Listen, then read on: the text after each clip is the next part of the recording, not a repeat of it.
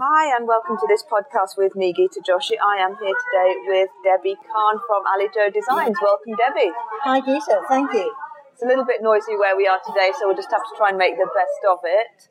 Why don't you describe your work first, if people don't already know your work from Instagram? Okay, so I source vintage plates from all the way around the UK, so I'm really looking for the one-offs or ones that people don't really want, so I'm not looking for sets or, sort of beautiful pieces. It's the ones that will be at the bottom of a pile in a charity shop or a boot sale that are dusty and grotty and sometimes chipped and sometimes damaged. And then what I do, obviously clean them up, and then I'm looking at them as a frame for my concept idea that I will then apply as a ceramic decal, which I make myself. So I source imagery that I'm allowed to use, play around with it online, and then print it off as a decal and seal it onto the plate. So it's sourcing both the ceramics and then sourcing the images and then putting all of that together. Putting it together. So let's go back to where your plates and things. So do you spend a lot of time in charity shops or boot fairs, or where have you had your best haul? Oh, difficult question. Norfolk's pretty good. Yeah? But literally go around the country. I'm sure, yeah. Wherever I am, I'm always looking into a charity shop. In fact, coming here today, I was with my husband, and he said, oh, look, there's a charity shop. So I haven't got time. I'm not going to walk around the plates today. But as such, I get a real buzz whenever I go into either there or a market or a jumble sale or something, because I'm tending to look for things that no one else really wants. So. Oh, of course, yeah, because you also have that body of work, which we could talk about separately, but like you said, where they're chipped and things as well, right? That's right, yeah.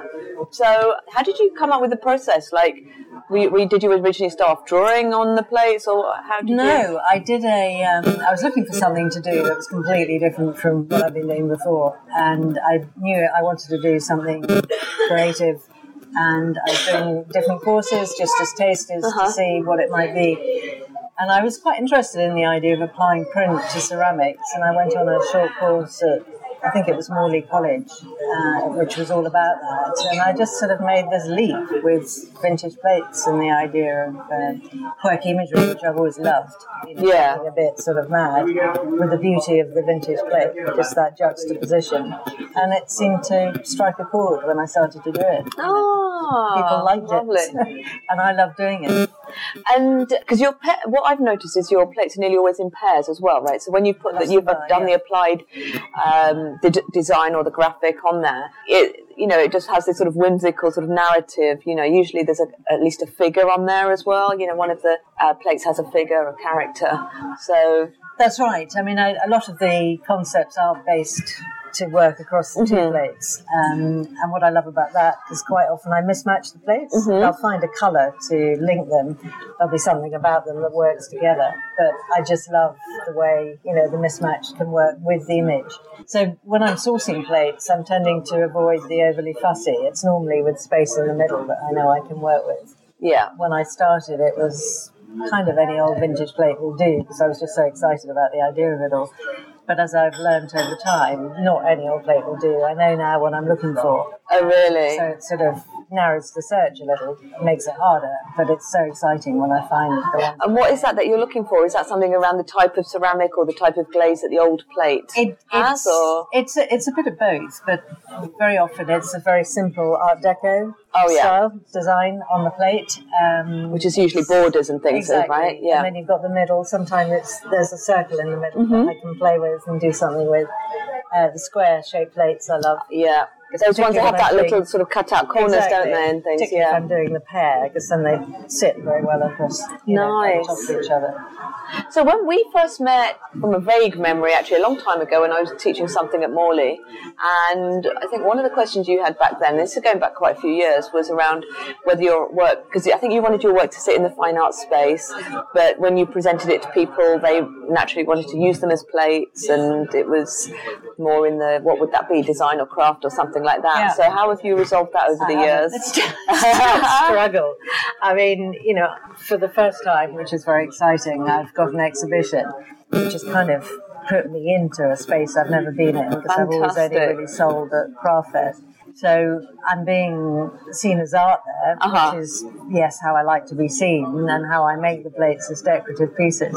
But still people are saying to me, I'd love to be able to use them. So the big conundrum is, do I invest in a kiln, which actually in itself isn't an enormous investment. It's more where it takes me.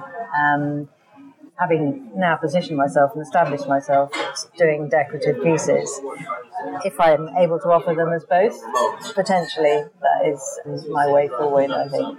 So the exhibition that you've got on at the moment, where is that? The Exhibitionist Hotel in Kensington. Right. Yeah. So there, what I've noticed there is that they've very specifically, or you have, framed the artwork, and it just reminded me of a Grayson Perry kind of thing, right? Where he's like, what makes art? It's like, okay, you put it in a frame and you put it in a space that calls itself a gallery and all of that, right? So is that the next thing? Now you just have to price it as fine art and £5,000 a pair. I don't think I'd quite be doing that. But what's interesting is that because it is presented as an exhibition, I've met, as a result of that, gallerists or people who are sort of looking to put art in their gallery who I'd never met before. Amazing. They were saying to me, you should be charging more for this, and in a frame it sort of puts it into a different league and so on. When I sell at markets, I always frame them, or frame some of them, because I just think it tells people how they're supposed to be used, but B, it just really helps them to stand out. So that's not new. But having this fantastic space at the hotel, it was brilliant just to be able to have fun with frames. And, of course. They're not all in frames, but just sort of play around with it a bit. So as you're moving more into the fine art space, do you think that you will continue to do markets? Because that is obviously, like, artist fairs are quite different to crafts markets, where do you see your... It is really difficult because I love some of the markets that I do. Again, it's been a journey and a learning as to which markets work best for me. And I do 4 or 5 a year. Yeah.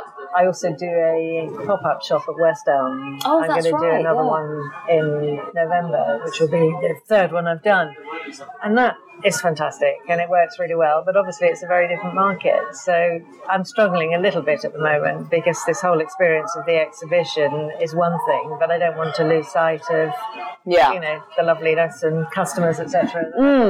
Because that's the thing, isn't it? When you do markets reasonably regularly, you do, people do come to seek you out because they know you're going to be there. They can see your new work live rather than just online. That's right, and that's really important. I do feel that that's beginning to happen. So do you think, because it seems to me like the obvious way for this would be to like have two bodies of work, the one that you did have at the more affordable end, the under £50 end, which you take to markets, but then something else that's either, I don't know, whatever, more complex or bigger or multiple combos of plates. This is what I'm thinking, at sort of two tiers, if you like. So this is what I'm kind of mulling over at the moment. Yeah.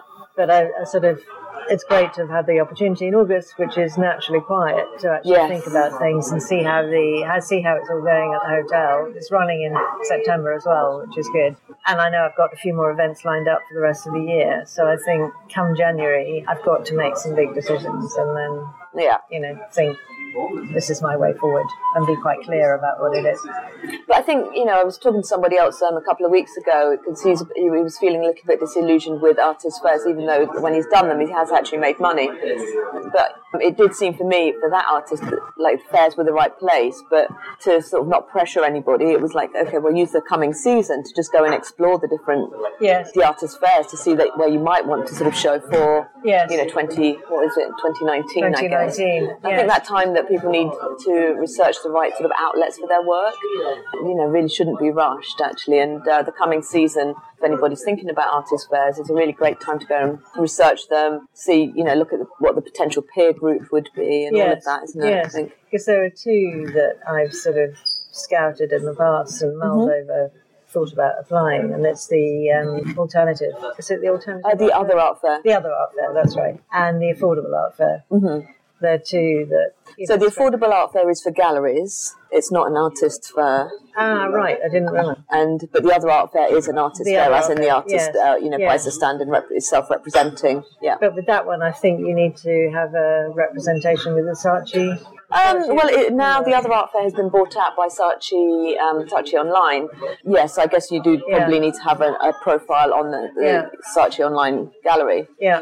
Yeah. Which would probably then qualify you to then take part in their in-person events, because the other art fair started as its own thing, but like I said, it was bought out, and with the money from that is behind the Saatchi brand, they obviously were able to take the other art fair international as well. So but I know a lot of people that had great success at it, both in Bristol and in London, but they also now have the fairs in at least New York and a couple of other places. So it's pretty, it's very known, and it's pretty good.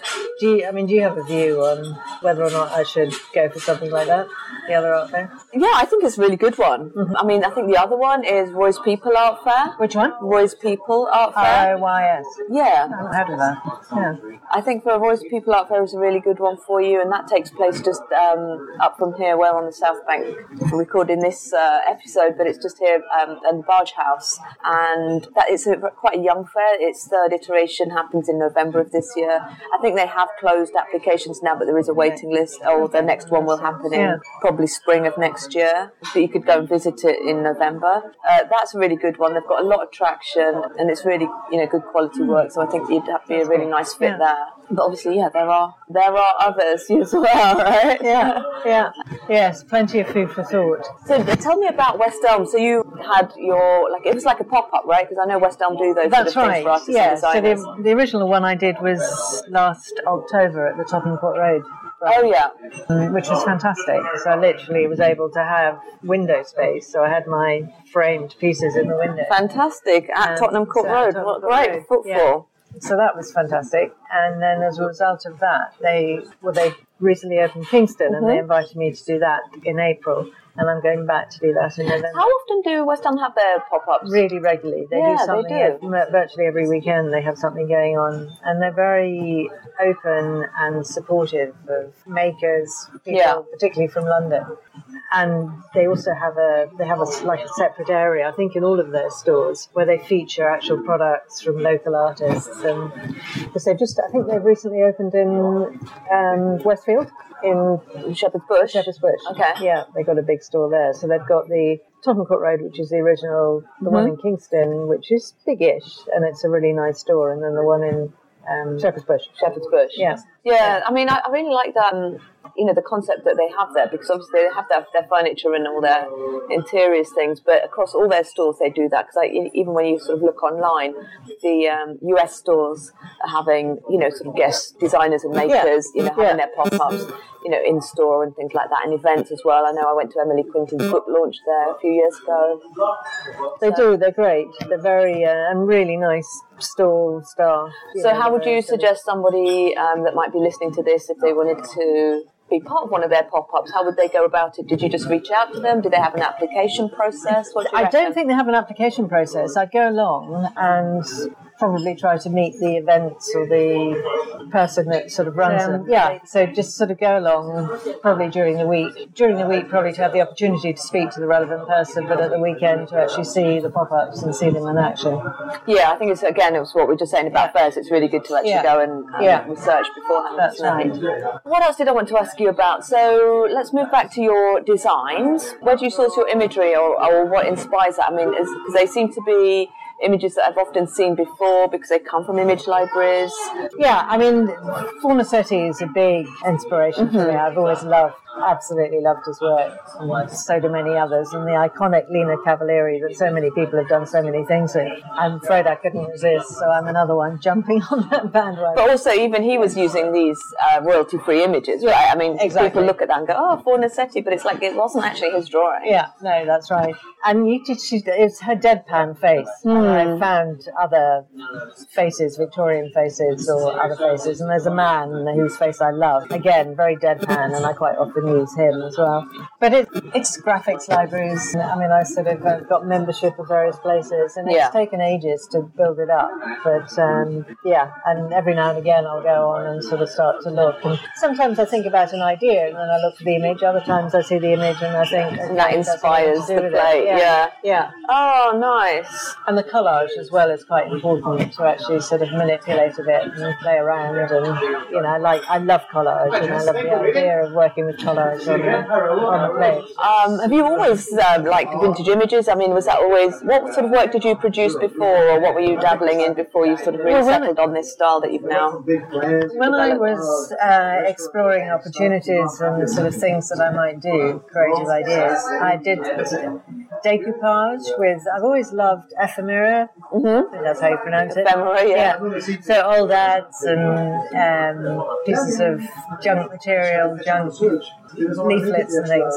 And I played around a lot with decoupage using those. So I got these big bamboo platters from IKEA and I made these big sort of dishes with that, which I loved, but they weren't very commercial, and each one took far too long to make for it to be sort of commercial, and you couldn't really use them for much.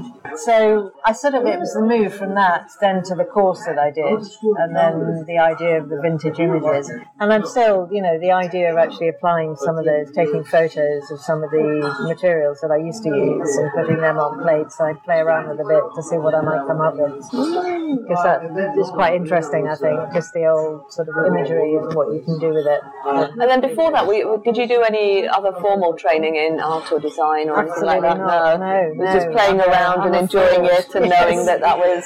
I've come from nowhere. No, I mean, I've always had this creative streak in me, but I've always been, prior to now, in a very sort of corporate world. Oh, really?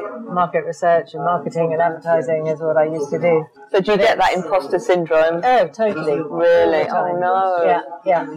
And it's not good, and I try to fight it. But then I tell myself that you can be creative without being an artist. And absolutely. That's what I am. So I sort of stick with that. There's no training at all, apart from these little courses I've done, which obviously help. But there's no, been to art school. But they're technical anyway, aren't they? I mean, they're not, it is, right? We all have to sort of channel our creativity in different things, whether it's podcasts and conversations and, but other people do it in website design and designing apps or whatever it is. That's right. Suddenly it's when it's in the art space, people feel like, well, firstly, obviously anybody can do it, but when somebody without formal training comes along, they're battling their own... demons with it. Yeah, it's quite a thing. Yeah. No, gosh. Right. It is. But then I guess I've always had it, whatever I've done. Most, sadly, women in particular do suffer from it. And you just have to deal with it and get on. And it's not like anyone has really said it to me. Occasionally you get the comments on Instagram or wherever and you just think, well, okay. Oh, wow. That's mean if they're doing that on there, but I guess it happens. So what are the dates for the exhibition? Tell us. So it's running now until the 25th of September, and it's anytime, free, anybody can go. And I know kids have loved it as well as adults, because it's just sort of... And where can people find you online? AliJoeDesigns.com or at AliJoe Designs is my Instagram handle. Perfect. And what did you say is your next place that people can see you live? So the next... Other than the exhibition, obviously. Other than the exhibition. The next one is the weekend of the 2nd and 3rd of November. The 2nd and 3rd or 3rd and 4th. Handmade in Highgate, which is twice a year I do that. It's a lovely event, and it's up at the Highgate Literary and Scientific Institute in Pond Square. So I'll be there for that weekend, and then it's the West Elm pop-up on the 17th and 18th of November. Brilliant. So thank you, Debbie, so much for coming on the podcast. It's been super talking to you. Thank you, Peter. Thanks for having me. I look forward to seeing more of your work online.